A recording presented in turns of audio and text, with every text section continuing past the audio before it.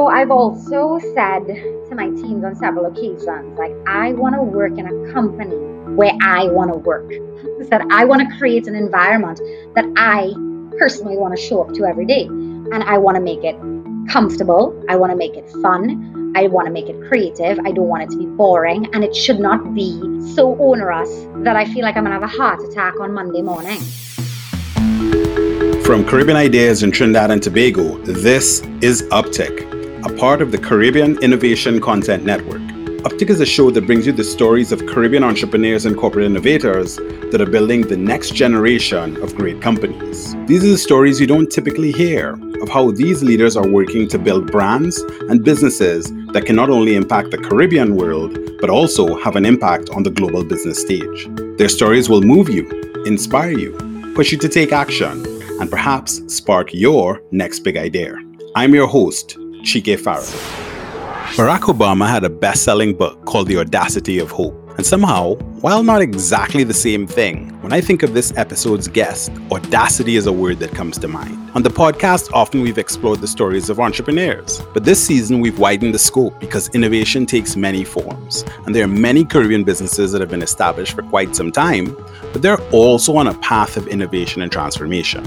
And within these businesses are usually leaders at multiple levels who are pushing a change and transformation agenda that in their own unique ways are also going to help shape a new Caribbean business reality. And I want you to hear these stories too. Jane White is CEO of Boss Trinidad. And I wouldn't say that she's a rarity simply because she's a young female CEO, but I would say that she's a rarity in that she got to her leadership position after starting out in the human resources field.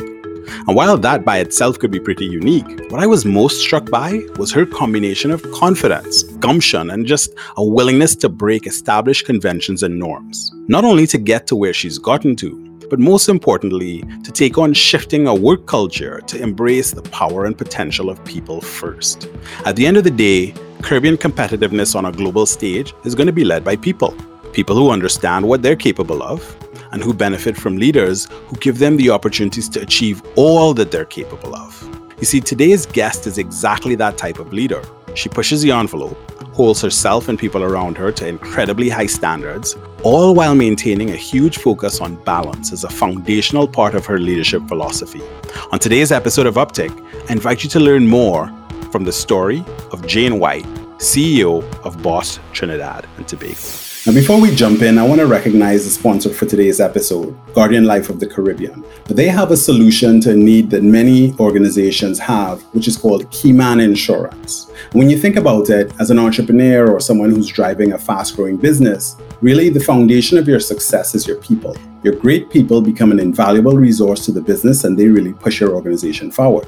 Now, without these key people, your business might still exist, sure, but it most likely will not be as innovative and as hard-charging and forward-thinking as before. And you see, if this happens, particularly in unexpected circumstances where critical illness or death occurs, then Guardian Life of the Caribbean has introduced Keyman Insurance as a solution to this need. You see, Keyman Insurance is a policy that a business can take out to insure their most valuable employees. You can think of it as life and critical illness cover for those who are really crucial to your company's success. And that could be the CEO, that could be your top sales guy or gal, this could be someone with a really specialist skill set. And if any of these people were to, God forbid, suddenly die or fall ill, a Keyman Insurance policy can protect your business against some of the financial repercussions. It pays out a lump sum directly to the business, and this can be used to cover the cost of any profit losses, replacement staff, or other scenarios that you will kind of find yourself jumping into. So it can really help keep you afloat during a really difficult time. And for some organizations, this could be the difference between your survival or closure.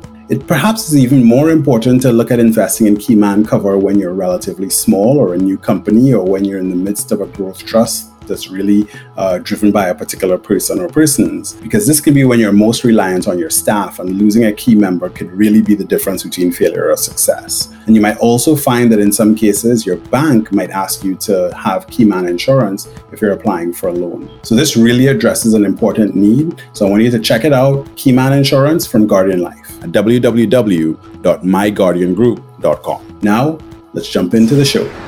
All right. Well, this is Chike Farrell here on another episode of the Uptick Caribbean podcast. I'm very, very excited for the conversation today with Jane White, who has done many, many interesting things, which we will talk about, but is currently the CEO at Boss Trinidad. So Jane, welcome. It's an amazing pleasure to have you. Hi, I'm so grateful to be here. Looking forward to it. Yeah, it's gonna be a fun conversation. So, I always like to start off with the backstory. So since this is featuring people from all around the Caribbean, tell folks where you're from, country, town. Where did you grow up? So I grew up in Trinidad, in St. Joseph, which is in the Northern Range. So I grew up with walking out my door and seeing a mountain. So I'm accustomed to seeing lots of greenery. I went to school up there, and gradually moved down into Port of Spain. So I love my country. I've chosen to stay. And yeah, so I started here. Nice, lovely. Well, you have a really interesting sort of path to the CEO position now, and we're gonna get into that. So maybe walk us through, where did you go to school? What did you study? How did you end up, ultimately on this path? Let's hear a little bit about the backstory. So I was a very average student in St. Joseph Convent in St. Joseph, getting C's. All my report cards pretty much said, Jane is a helpful child, but needs a little bit more focus and attention, especially on math, if she would just apply herself. So I was one of those, apply yourself. So I barely made it out of high school. And my provisional grades, were just slipping over the years. But I still maintained somewhere between like a C and a B minus, doing fairly decent. And, around the time of everybody was applying to universities, my cousin was like, aren't you going to apply? And I'm like, no, I don't think so. And she's like, let's apply. I'll do it for you. I'm going to Canada, so that's where you could go. And I'm like, okay, tell me more. And she's like, well, I'm going to either Queens or McMaster or Guelph. I was like, okay, tell me more. And she's like, well, what do you like to do? I was like, I like to lime. I like people. And she's like, well, I think Guelph has this hotel and food administration program, and, sorting it through, went to my school, asked for, the grades, the provisional grades to send it. They, for some reason, I have no idea why, gave me A's and B's. And I was like, okay, this is not a, I was like, okay, great, thanks. Submitted it, got into Guelph in the hotel and food administration section. Went first week and they were like, this is about hard nights, weekends, Airbnbs, late hours, owning your own restaurant. And I was like, I don't want to do that. And so I was like, what else is there? What else is there available to me? Because it was a Bachelor of Commerce degree. So you had all these majors that you could choose. And talking to somebody told me about HR. And I was like, what is HR? And they're like, well, you deal with people and it has a lot to do with psychology in a business. I was like, so it's in a business and it's for people. I was like, okay, great. I don't have to do chemistry, which is the course that I was in at the point in time for the hotel side, and just went from first semester into second semester, switched out into HR and just really liked it ever since. And, graduating, getting into the real world and just trying to get a job was really difficult. And but I made my way through it and landed up into HR. And, there's lots of little stories along the way that I could go into. But I think at the end of the day, I was frustrated with the limitations that HR professionals had because they were not the ultimate decision maker. And that drive is, I think, and that frustration is what led me to be like, I want to be the CEO. This HR is not working for me. I want to make the decisions. So a real fast forward way of saying like how I got here. Yeah, well, I think what's really interesting about that, first of all, your friend or your colleague way back in the day who gave you a really tight pitch on the good side of HR, the psychology, and you're going to get to deal with people, and so they gave you a nice little sizzle pitch. They might have left out some of the other challenging parts of being great at HR. So they either did you a favor or they weren't a good friend. I guess you could decide, kind of looking back. But it's really interesting, what you mentioned, right? Because a lot of the times when you lead certain functions, and I would kind of appreciate this from the marketing function or certain other functions, as you said, that's not necessarily in all cases the function that then ends up, making the final decision. And you spoke to that. So I wanted to kind of drive in there, right? Like, what were some of the things or the opportunities that you were seeing from your lens in terms of, I know you were one of the large regional banks, Scotiabank, and you're, on the performance and learning side and so on. What were some of the opportunities that you were seeing from that side, but you also felt like there was more that could be done?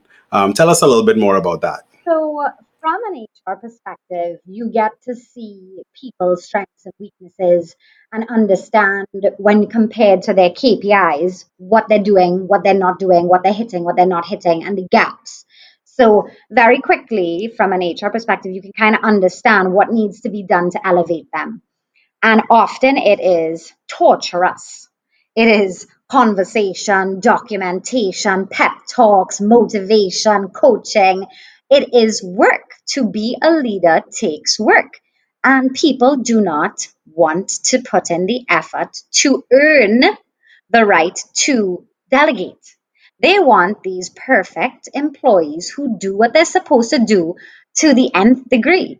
And when they don't put in the effort, they get frustrated. And then they come to HR and, I want to fire this person, or I need a new person, or I need two new people. But it's rarely because they're not dealing with it properly. And so sometimes in HR, we are told to help with these bogus things. Like, for example, the manager is weak, the team is frustrated, people aren't doing their jobs, and some people are, and the workload is shifting to the people who are doing their jobs well.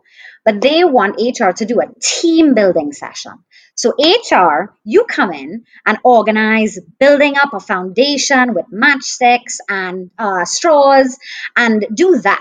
It's like, hi, that's not going to work. The manager sucks and some employees are getting away with murder. You need to deal with the issues. No, Jane, they need a team building session. So that's what I want you to do, facilitate a team building session. And a lot of the times I just want to say, no, it's a waste of my time and theirs. But of course, I'm not the boss. So I got to do a team building session. And it's like, it's frustrating because you see the waste of energy and spaces. You see the plasters that people want to put over situations. And you see the poor decisions that leaders make, that if I was the ultimate boss, I could say, no, guys, we're going to do this the hard way. We're going to coach, we're going to mentor, we're going to give the time, and then we'll discipline accordingly if the errors cannot be improved because the person is unwilling to change. Like, I wanted to be able to say that. I didn't want to do training sessions that did not make sense. I did and have done so many training sessions or coaching sessions that actually don't fix the problem.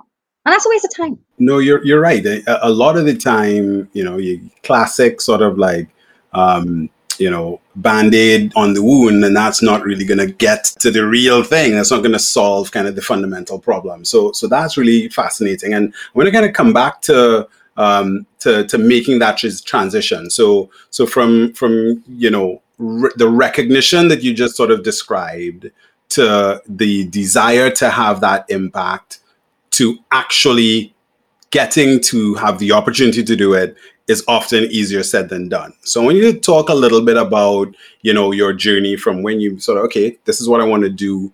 How did you go about sort of making it come to life? So going from HR to CEO is not an easy transition. Not a lot of people have done it. People have done it, but it's not a lot. And I just think that there's multiple reasons why that has happened. And sometimes it's people that don't feel confident in themselves. So there may be some HR professionals or people in marketing or accounts, finance, whatever, that just don't feel like they have the confidence. For some reason, I guess it's because of my parents, I feel like I can do anything. So confidence wasn't an issue for me. So knowing that in the organization that I was at, I had to do a succession plan because that's part of what HR is supposed to make sure to do. I realized that looking around, that the successes for the two CEOs in the both Boss and the ScriptJ side, when I stack them up to myself, I'm like, I could do that. And I was like, I've always wanted to be a CEO, or not always, but in the latter part of my career. And then I was like, okay, so succession plan. I'm just going to do my own succession plan as if I was already chosen. So I decided to do my own training plan and just fit myself into the business to give myself the edge that when we were in the conversation, the true conversation of planning for the successor, I would already be ahead of things. So I would have gone to the CEOs and said, hey, I know you're really busy. You want me to lead the management team meeting today? And they're like, oh, yeah, sure. Actually, I have to go out and see a customer. No problem. And then I would just show up and be like, hey, morning, guys. So I'm going to hold on for Kevin and we're just going to run through the beginning of the day. How is everybody doing? And I would just lead meetings.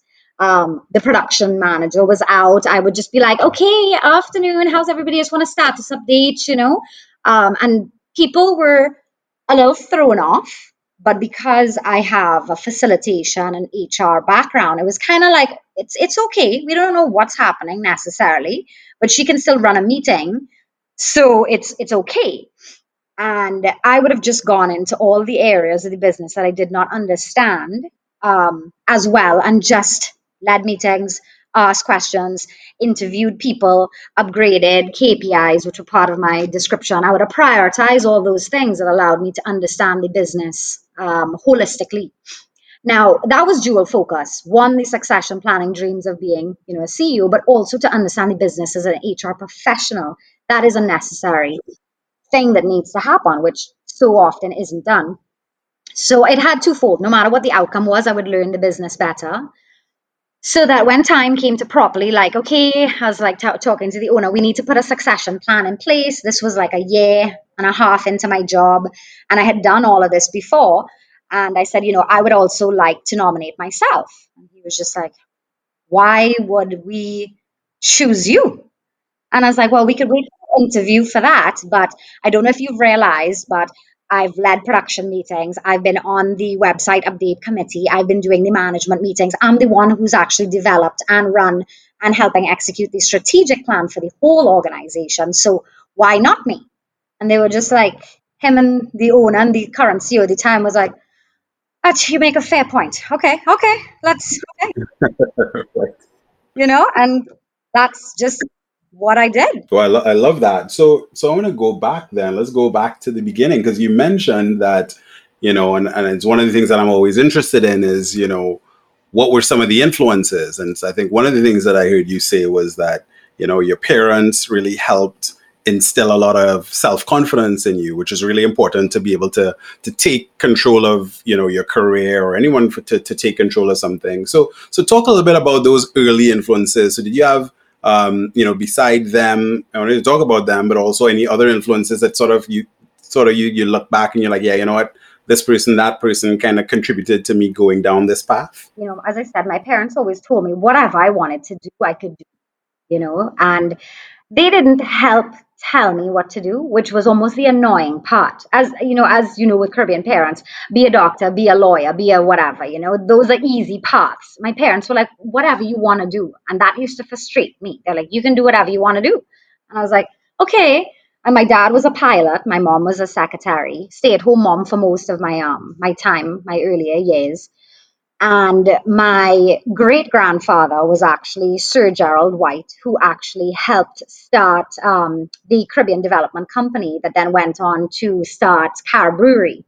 And he was like a World War I veteran, very entrenched in the business community in Trinidad. And I always kind of felt like it would have been cool to know him. It would have been cool if he didn't move on. I could have been like a Carib heiress, And, I always thought that it was within me and my, lineage or whatever to do more. And knowing that my father was a pilot, there was no business, and a couple of my friends' parents or fathers had businesses. And I always felt like it would be so nice if I could grow up in a family business, but never had one. So I always kind of wondered what things would have been like, if I knew my great grandfather, if he was still around, if my dad took over that kind of in his footsteps and not become a pilot. So it was a kind of what if versus having an actual influence So that's kind of where I've taken some of my inspiration from. Yeah, no, it's really cool as you mentioned that, because I think one of the things that I've kind of gone through this journey of talking with Caribbean leaders and entrepreneurs and innovators is we all have different starting points, in terms of what helps us on our path, who influence us on our path, and what we take. But you also have some sort of commonalities, and so it's interesting that you kind of mentioned that, right? Because I think that's actually a big one, right? The impetus to just go and learn and figure things out, and not be afraid of trying new things is usually a pretty kind of consistent thing. So now you are you're running Boss Trinidad, and maybe just explain what Boss Trinidad is for those who are from other places or aren't as familiar. So Boss is a leading distributor of office supplies and furniture and thermal rolls. So, all the things that you tear off Lynx machines or ABM receipts or ATM receipts. And so we actually distribute all over the Caribbean, so to almost 11 islands. And we distribute all over Trinidad and Tobago. So we do next day delivery, which is something really great. So when people are screaming, "Oh my God, my printer's down, I ran out of ink," sometimes they order at 3 p.m. in the afternoon. And if they're on the first route in the morning, they get it by 9 o'clock the next day. That's great. So, we're doing this now in start of 2021, after literally a year in the pandemic. How have you evolved operations sort of in this time? Because you have an e-commerce presence, you do delivery, you do a lot of things. So what has kind of continued as it was, and what have you changed over the last 6 to 12 months?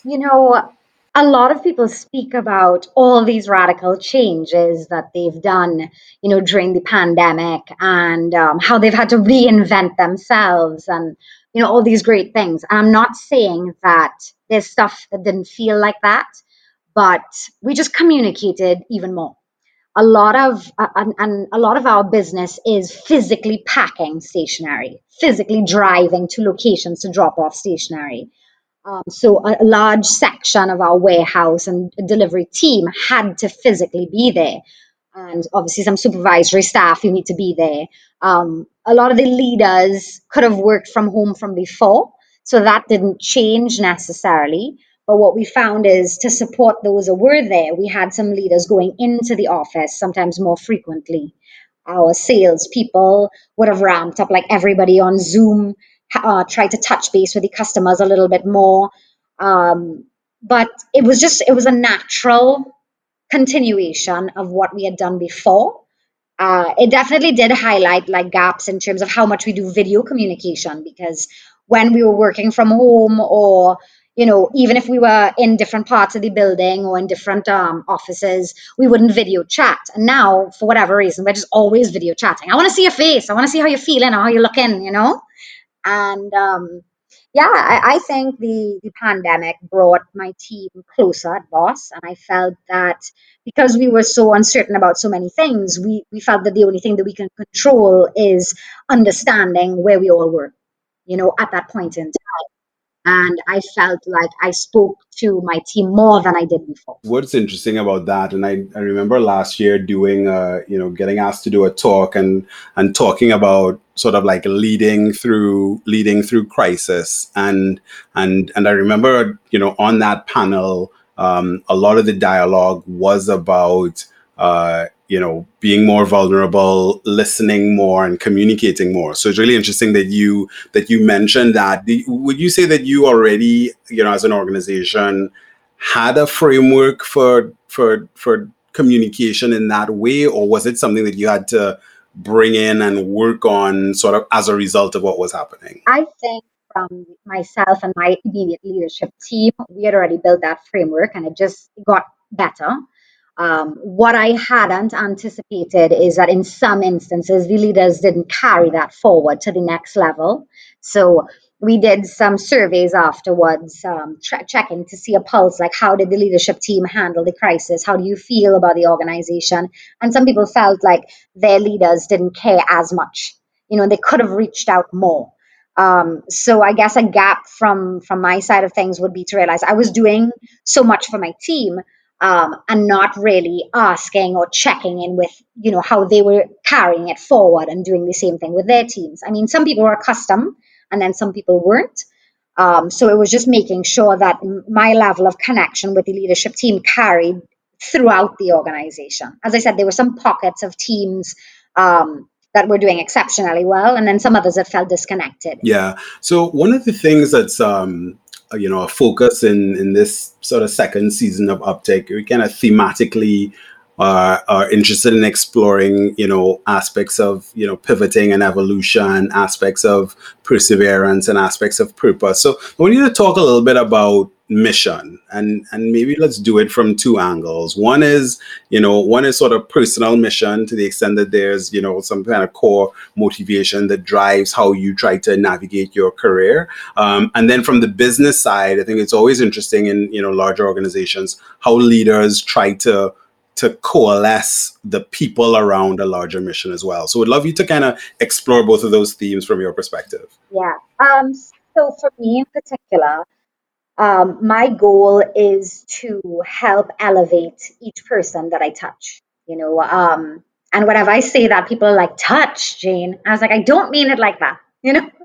I want people. I want people to leave knowing me for the better. I want to create an environment, personal and professional, where people are better off for having spent time within the organizations or environments that I create. Because I do believe we have so much talent in the Caribbean, and because of external or emotional factors, people do not live up to their potential. There's a lot of heaviness, there's a lot of mistrust, there's a lot of breakdown of family values. And I feel like if I can help somebody achieve their greater goals, that would make me feel better. I don't have kids, and I don't want. Who knows what the world will have for me at the end of the day, but I definitely do not want kids. I'm just saying that. I actually have wood in front of me. But I just want so much for people of this country, of this region, of the world.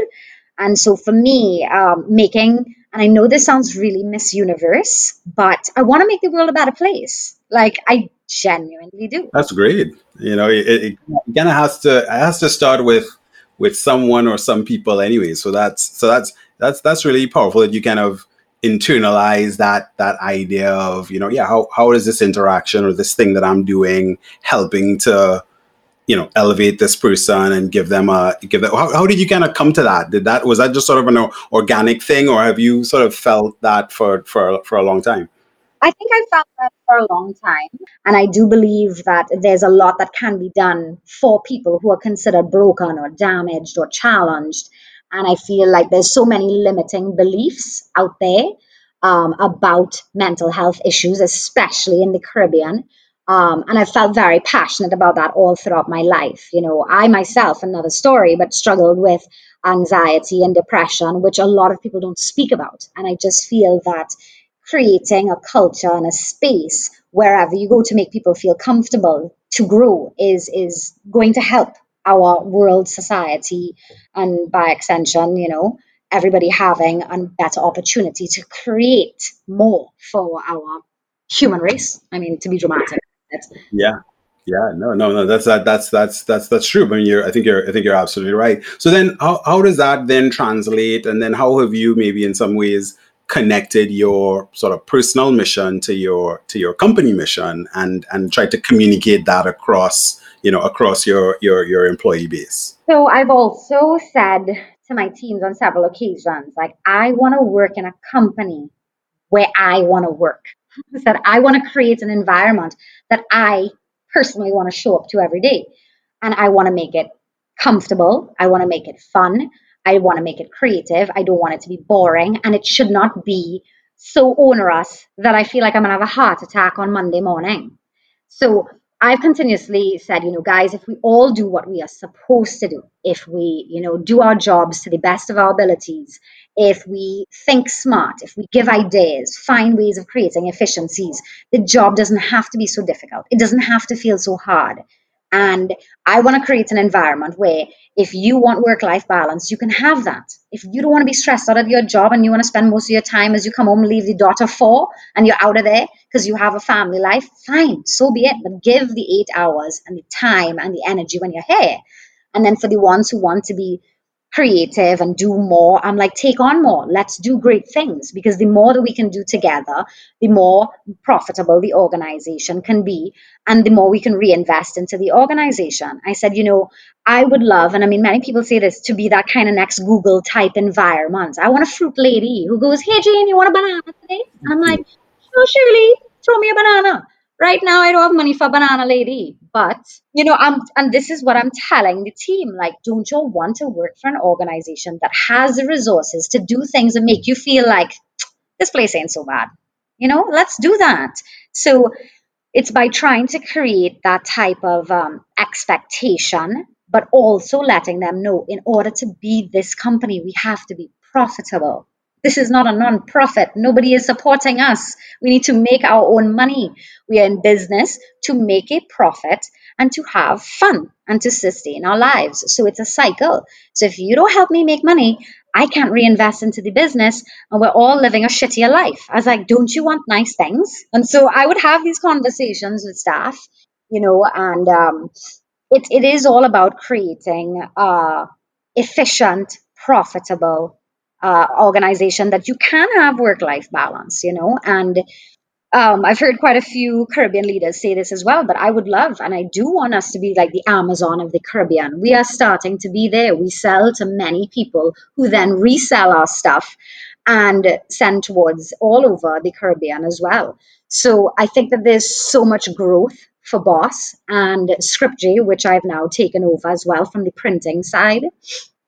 And I can talk more about that. But at the end of the day, it's an environment where somebody can work and feel proud of, Yeah, of course. And I want you to kind of go a little bit further then around kind of like creating that change, because Uptick is really about Caribbean innovators, and innovators come in multiple form factors, I guess, if you will, and sort of small companies trying to get bigger companies that are more established, that are trying to get even bigger or do different things and go into other areas. And what I hear kind of consistent in some of what you've discussed is sort of creating change. And you took on a leadership role in an organization that already existed, already had success, already had a brand, but you're kind of trying to take it to another level. So what is that, sort of change management sort of experience been like? What has worked? What has not worked as you've gone through that process? So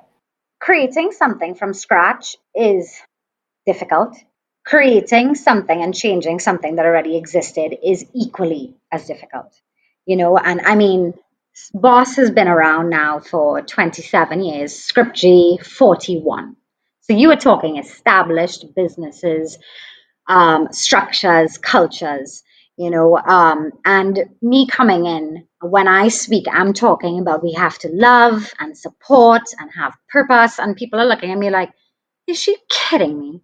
Like, I just come here, Jane, to do my 8 hours, and what you trying to bring to me is too much, And in some cases, they would have said, I disagree. You only baby any people, Jane. Why are you always giving them everything that they want? And lots of back and forth. And the core, what I did is met with the leadership team and assessed who fit the culture. Get the right people on the bus.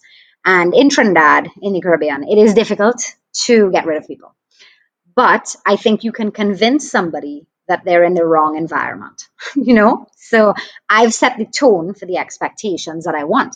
I want a caring organization. I want people to understand work-life balance. I want people to understand that, yes, deadlines are important, but it's the how you say things that matter. It's important to me, so that when people complained through the process, because once I took over the role at CU and I started to share the news of my way of doing things, people started to bring complaints and, victimization stories, and leaders who were doing, in my terms, the wrong thing and talking down to them. And I felt the same way about how you speak to your employees and team members as I do stealing. Like, you cannot be a rude person and curse and shout at your subordinates, your subordinates. They're my subordinates. I've literally left my office because I heard a manager screaming at an employee, like, got out of my chair, stormed downstairs and said, "What are you doing?" And the employee is going, I don't know. And then the manager was like, they're not understanding. I was like, could you come with me over here? And walk them out of the situation and sat them down. I said, I will not stand for disrespect to my employees. Because at the end of the day, I'm setting the tone. And if you have an issue with what I'm asking you to do, you can leave. There are multiple exits. I said, there's one right behind you. So you figure out what you want to do, but this is my style. And it's sometimes when I speak like that, I feel like a dictator, but I feel like I'm on the good train. So I'm trying to get everyone to be on a good train, and I have to be ruthless about the culture that I'm trying to create. Because if you are trying to tear it down, you are not part of the change. And it's very difficult to do the things that are contrary to the supportive, caring culture, which does not exclude accountability. Because you can have love and accountability. At the end of the day, it's not like, oh, yes, Jane, you could do whatever you want, come in late, leave early, not do your work. No, it's not that. And that's where people get it twisted. It's it's just a balance, because you don't have to be that, horrible boss that people leave, an organization for. And I fell out with leaders several times. And, I tried to convince them to do the right things. And, I give everybody an opportunity to join my way of thinking. And then when it comes down to it, I'll say, you have to apologize. And if that's what you want, yes, that's what I want. You now have to go and apologize. And that's what I've said. So then it's in coordination from, them to me if they refuse to apologize to their employees. So I take a hard stance on it. Yeah, well, that's great. That's great that you've, kind of really harnessed that consistency, because you're right. There are some challenges that I think for any leader in any context, any country, anywhere in the world, but in the Caribbean, sometimes, as you said, we have to try to help people unlearn some bad habits sometimes that haven't had opportunities to get certain experiences and so on. And so I could imagine, as you said, you coming in with it. Yeah, you know what? No, here's what matters. We got to care. We got to, we got to communicate. We have to show a certain type of respect. And be like, no, I don't want this. So it sounds like you really then embraced, repetition and sort of saying it over and over again, and then kind of like trying to live it as well, and keep the people on the bus who buy in, and and at least kind of letting people understand very clearly if this might not be the right bus for them. And I want to give another shout out to Guardian Life of the Caribbean, our sponsor for today's episode, and talk a little bit about another solution that they provide, which is really their pension solution, which is a really interesting thing, because I've actually had more employees recently start coming and asking about what the company can do for them in terms of, helping them to advance their retirement and other goals. And pensions can be a way that, as an employer, you can kind of help to, set up your employees' future or the next stage of their life after they leave your company, or if, something should befall them that, requires a benefit to be paid to their dependents. Again, like I said before, employees are really the most valuable asset of any business. And so Guardian Life is really partnering with companies to help them set their employees up with real, powerful financial planning for the future, including pension plans that can help employees and their dependents after retirement or in the case of an untimely death. Of course, pensions have existed for a long time, and they've been really proven to be pretty useful financially for a lot of people. Now they can be actually unregistered or registered, and they can have a number of different advantages where, for example, if people reach retirement age, they will, generally experience a reduction in income. So a pension can make up for some of this loss of income in retirement. So it kind of has an income protection value. They can also provide, as I mentioned before, protection in the form of lump sum payments and payments to dependents in the event of an untimely death. And they can also provide a certain amount of tax relief, where if you're in Trinidad and Tobago, for example, you can get up to $50,000 a year if it's a registered pension plan. So it's really interesting because this was something that might have been seen before as something for, a different era, but it's starting to become, something that's increasingly more in demand and could be a way that your organization could stand out. So check out Guardian Life of the Caribbean if you're interested in getting a pension plan and exploring this solution for your organization. For more information, log on to myguardiangroup.com. I want to talk a little bit more about kind of the piece that you were talking about in terms of accountability and performance, right? And how that can sometimes get mixed up or twisted with, can you be nice and hold people accountable? Can you hold somebody accountable and kind of create the right vibe and environment? So how would you approach as a leader kind of inculcating the other side, that culture of accountability? So I would say it's easiest for parents to understand because you love your kids and you want what's best for them, but sometimes you need to tell them what they did was wrong. So why can't you do that for your employees? You can love and support, but hold them accountable because what they do during the day is your responsibility. So it's that balance of love and support, which for some reason, people would do it in their personal life, but not at their work life. So it's really just translating. I want what's best for you, which is what's best for the company. And there has to be a balance. I have deliverables, you have deliverables. Is there a challenge, which is why you can't, get to this point, and to talk it through. But to be stern when it needs to be, just like any good parent, will be. And it's that balance. It's when I think about the type of leadership style that I have, I almost feel like I'm a grandmother. I will say exactly what I want to say, but you will know I love you. That kind of course, yeah. It's a balance, yeah. So, and I don't understand why people can't get that mindset, but it takes them some time. So I don't have to pretend as if what you're doing is okay if it's not, but I don't have to berate you to the point that you want to leave the job. There's a middle, like people, there's a middle. There's got to be a middle in there somewhere. Now, Jane, let's talk a little bit about, your industry and your sector and how it's been changing. And I'm curious, not just about, kind of COVID and the pandemic, but in general, right? Because one thing that has been pretty consistent over the last, 5 to 10 years has been, more competition with global alternatives, more competition with local alternatives. So what's changing in your industry and your environment that's kind of keeping you up at night, or that you've been kind of working hard to contend with? So I would say for the Scripture division, things have changed considerably over the last couple of years. The industry is manufacturing. Specifically, it is printry. It's a printry with the capabilities to do folding box cartons like cereal boxes. However, its traditional mainstay is commercial print. So annual reports, flyers, a lot of things that are going digitally now. So the industry has been changing for a while. And our staff are not accustomed to selling the new product, which is physical folding cartons, soap boxes, as I said, cereal boxes, pasta boxes. They're just accustomed to selling print.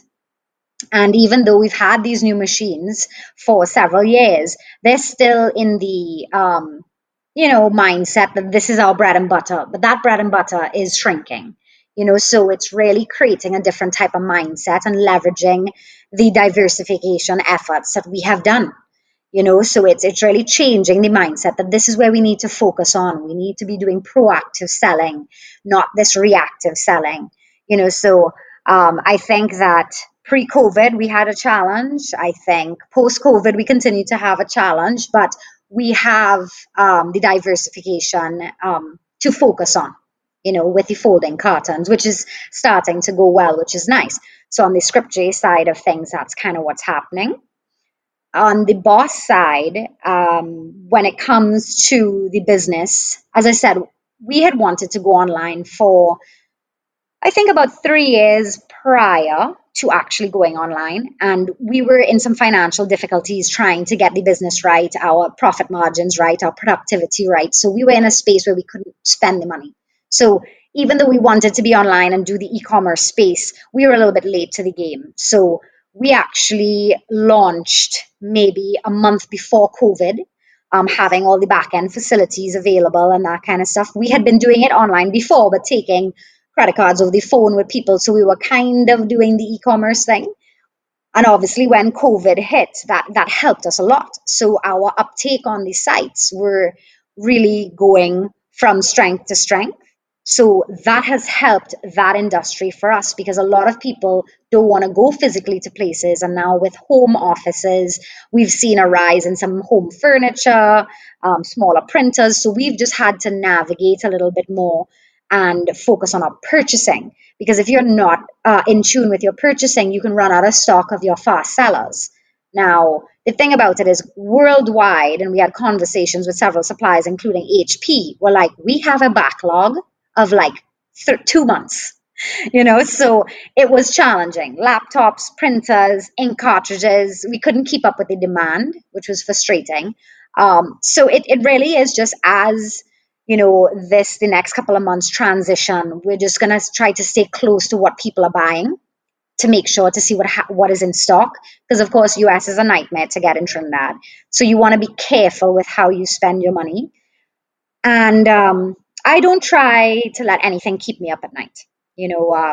I try to have work-life balance and turn it off where I can because it doesn't make any sense to worry, So, but if there were things that kind of frustrated me or made me worry, it's US, not having enough US to purchase the things that I want to on the Boss side and the ScriptJ side. And on the ScriptJ side, just the declining of commercial print and what the next steps are and changing the mindset of the sales team. And that is kind of frustrating. But at the end of the day, I'm doing things to make those challenges more manageable.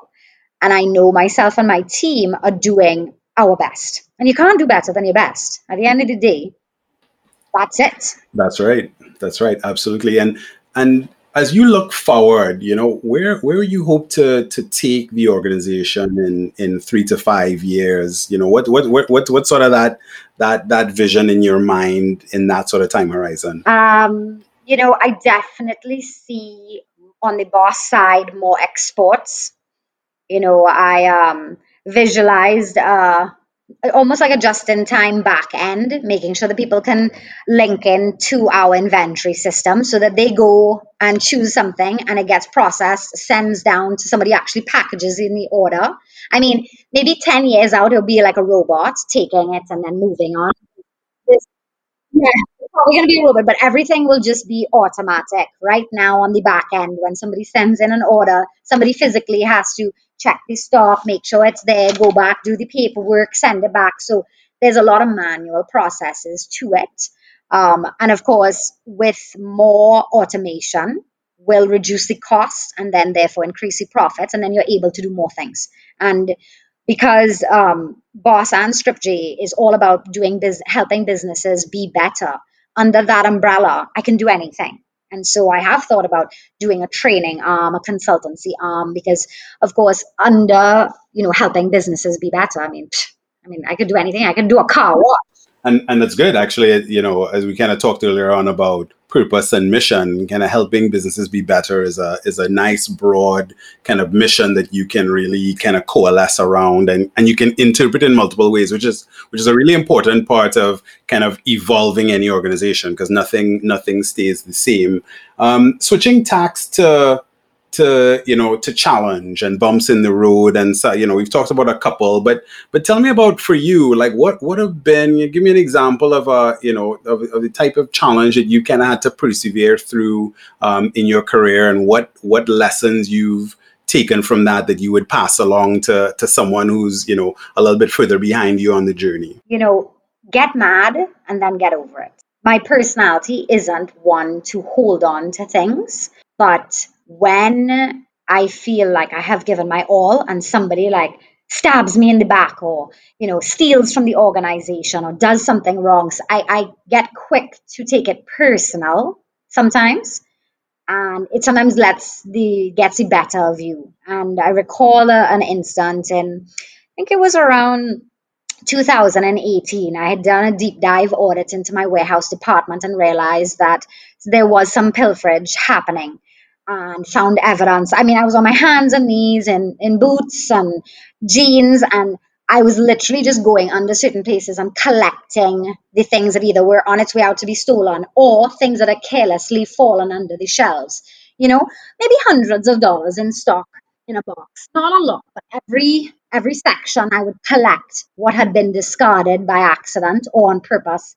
And I was really upset, and I just kept on feeling I am doing so much. I am loving and supportive and kind, and every item I put in the box was getting me more and more mad. And you could literally hear me from a mile away. And I've gotten the feedback from different people from their versions of the story.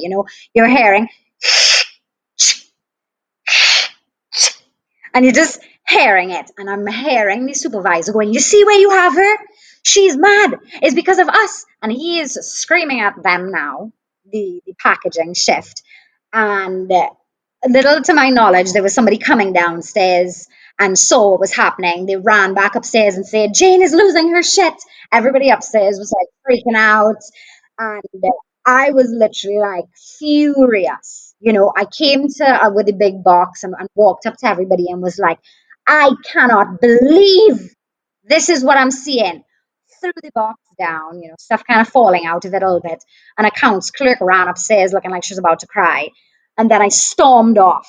The unfortunate thing is there was no exit that way, right? So I'm storming off into a dead end. And I'm like, grab a hold of yourself. And I was just like, I'm taking it personal and I need to stop. I was like, get mad and get over it. So I just took some deep breaths and I was just like, well, there's only one way out. I'm back upstairs. So I had to pass through everyone and say, "Guys, I'm a passionate individual and I took it too far. I'm sorry." And I picked up my box and I stormed upstairs to see people scampering. Like literally got upstairs. People would have seen the top of my head and just everybody talking in corners. And, some parts of me felt like it was necessary for that time for that to happen, but it could have been done differently. And I wanted so badly to hold on to it and to carry the anger from one day into the next. And, I just reflected and was just like, you know what?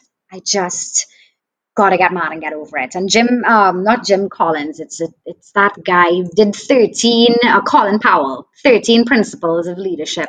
And his thing was get mad and get over it. And I was just like, I cannot take it personally. And that is one thing that if I can tell people to separate your ego from the situation, and I think if we can master that, you can overcome any of the hurdles. Yeah, that was an amazing story, and I can totally picture you, storming off in the direction where there wasn't an exit. So that's great. You had me rolling with that one.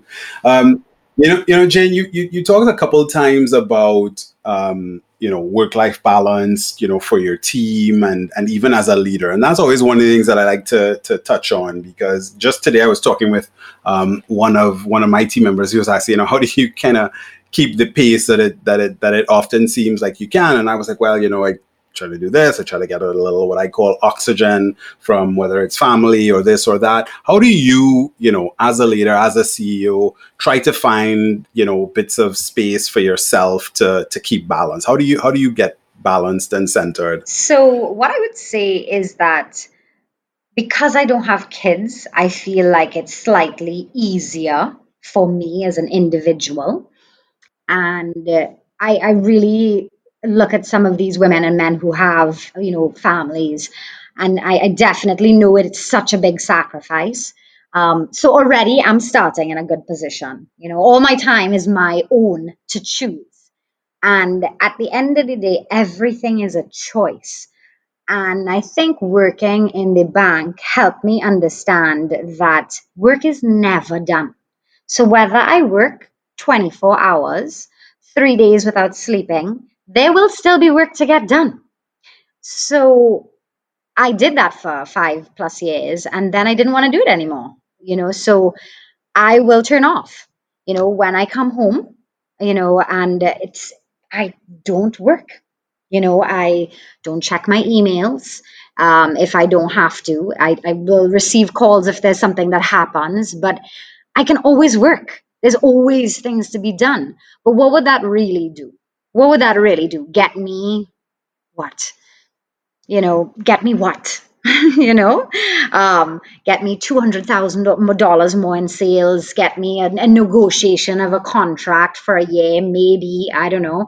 What am I really gaining from working myself for, like, some people boast about, oh, I work 16 hours a day and I do this. And I'm like, they ask me how many hours do I work? At the beginning, when I first became a CEO, I was like, they're like, Jane, oh my God, congratulations on becoming a CEO. I could just imagine the amount of hours that you work. And so I work 8 hours. Like, I work 8 hours. And some days I work 10.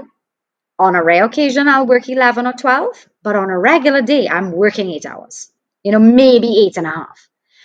And I felt like I couldn't say that because people were just like, in way lower positions than me were like, God, I'm, got to sleep 1 a.m. this morning. And, how must it be, Jane? And I'm like, oh, so tough. It's just that work-life balance is unattainable.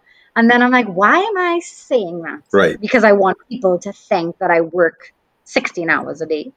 And so I just stopped saying it now. And the truth is, I work if I absolutely have to, but if I don't, I'm not going to, because it's important for me to stay focused, to stay balanced. If I want to watch some silly Netflix movie and power through it, or power through a series, I mean, I have an amazing capability. They're like, you just started. I was like, you can underestimate the amount of time I have, so I make the choice. Yeah. And that's for me, because people say also, I don't have any time for exercise, but you have time to spend an hour on Instagram. It's what you make time for. It's, there's only so many hours in a day. Yes, I understand that, but you are choosing to do certain things. And when you really peel away, it's a choice that everybody's making. Even the ones who have kids, they want to put their kids to sleep. Okay, that's fine. That's your choice. You want to spend reading 3 stories or 4 stories. Can I get another story? Okay, fine. If you want to do 45 minutes of bedtime instead of doing, half an hour on the treadmill, that is a choice. I'm not saying either one is good or bad. I probably choose the story one. I'm actually a good storyteller because of my father. But it's not that you don't have the time. It's about prioritizing your life. Right. And I just choose to prioritize a more balanced life with the undertone of the fact that I don't have kids. And I have a cat. I don't have a dog. Even a cat doesn't need to be walked. That's right. Like, the cats are very low maintenance. And I've created a life that is very low maintenance for myself. And that's also a choice. Yeah. Yeah. It's interesting you kind of mention that, right? Because there is that sort of sense of, wearing the time and the effort and the hours as a badge of honor. And, it doesn't necessarily need to be, right? And having control of your time is a choice, as you said. And I think getting to that realization and then helping other people realize it is a really important step to get to. It sounds like you kind of got there for sure. Yeah. I know what I want for my life, and I know what's important to me. And I don't think people should be judged for that. And at the end of the day, what's important to me may not be important to somebody else. Like, even when I have to take time off for work, what do I take time off work? Sometimes I do my nails. So I literally used to make a joke to some of my team members when I was leaving. I was like, okay, guys, got a PTA meeting. And they'd be like, Jane, you don't have kids. I was like, if everybody could take time off for that, I can take time off to do my nails. And that is what I'm doing. So whenever I say I have a PTA meeting, everybody knows that Jane's leaving the office to go get her nails done. So be it. That's what I want to do. That's my downtime. That's something that I value. Like, don't hate on my priorities. I love it. So as we kind of wrap, you mentioned one of the things that you took away from, Colin Powell earlier on. And I was just kind of curious as we wrap, who inspires you? What are the things that you kind of focus on, or who do you look to kind of learn and sharpen the saw and kind of keep on top of your game? So One of my favorite books is Good to Great, and the Colin Powell, and it's just escaping me what the actual name of it is. So I actually reread or re-listen to books that I like, and go to the parts that I really are passionate about, and the whole get mad and get over it. I'll forward to that part that Colin Powell speaks about. So I know that I'm supposed to stay trendy and stay on top of things. And I do go through LinkedIn and definitely get a lot of little excerpts from people. But a lot of the research that has been written is really good already. Emotional Intelligence by, I think it's Daniel Goleman, is a book that I refer back to, that I go back, and because there's certain things that you learn and then forget. And then I just go back to that. Dale Carnegie, How to Stop Worrying and Start Living. That was actually like a really good one for me, because there's a line in it that basically says, when you're stressing out about things, just ask yourself, are you going to jail? Are you going to jail, or is somebody going to die? And if the answer to those are no, then you're okay. And sometimes I hold on to that, Yeah, that's great. Yeah, so those are the things that I would go back to that inspire me. Great. And so maybe as we, kind of give you one other opportunity to share kind of a key thing, because you talked a little bit earlier on about, get mad and then get over it. Are there other final thoughts that you would share to young leaders out there who want to, run their company or trying to build their company or what have you? Any other lessons that you kind of want to share with them that they can take from your experience? Sure. I would say that it's okay not to be okay sometimes, because we live in a difficult world with lots of information, and it can really get you down if you get absorbed into it. And as I said it somewhere along the way, like depression and anxiety is a real issue in today's world. And it almost seems like the more information we have, the more anxious people become about it, and the more expectations that they put on themselves. So, the whole you can only be your best, is really something that I've said to myself so often as a mantra, because I have gone through so many times where I've doubted myself. A lot of females in particular have this imposter syndrome, like, why are you here? Who's given you this job? Do you know what you're doing? And it's just about looking at yourself and saying it's okay to not be okay. It's okay to figure things out. It's okay to ask for help if you need. And it's okay to be curious. So in the whole concept of if it's okay not to be okay, you can do that, but then you can also ask for help. And there's no harm in that, and there's no shame in that. And a lot of people try to walk their journeys on their own, and sometimes it's not helpful, because you can self-destruct. I love that. Well, good. Well, I mean, I got to say that, there are some amazing pearls of wisdom today from you, Jane, and, really enjoyed, and I'm sure the listeners will enjoy kind of hearing you share your story and talk about some of those kind of key influences and those things that you use, both along the journey to where you are, as well as the things that are kind of part of what's going to take you forward. So I want to just thank you again for the time and for the awesome conversation. So thanks again, Jane, for joining the Uptick podcast. You're welcome. It was a pleasure to be here, and thanks for all your insightful questions. I really appreciate it. Awesome. Thank you. Well, ladies and gentlemen, that was Jane White, CEO of Boss Trinidad, a leader who's not afraid to challenge the status quo and to push the envelope in terms of how you can take culture, people, and dynamism forward. I hope you enjoyed this show, and I encourage you to subscribe to wherever you like to listen to your podcasts. Thanks for listening. I'd like to take a moment to thank Guardian Group for sponsoring today's episode. They've built their reputation around first-class insurance products, many of which are great for entrepreneurs and innovators who are out there.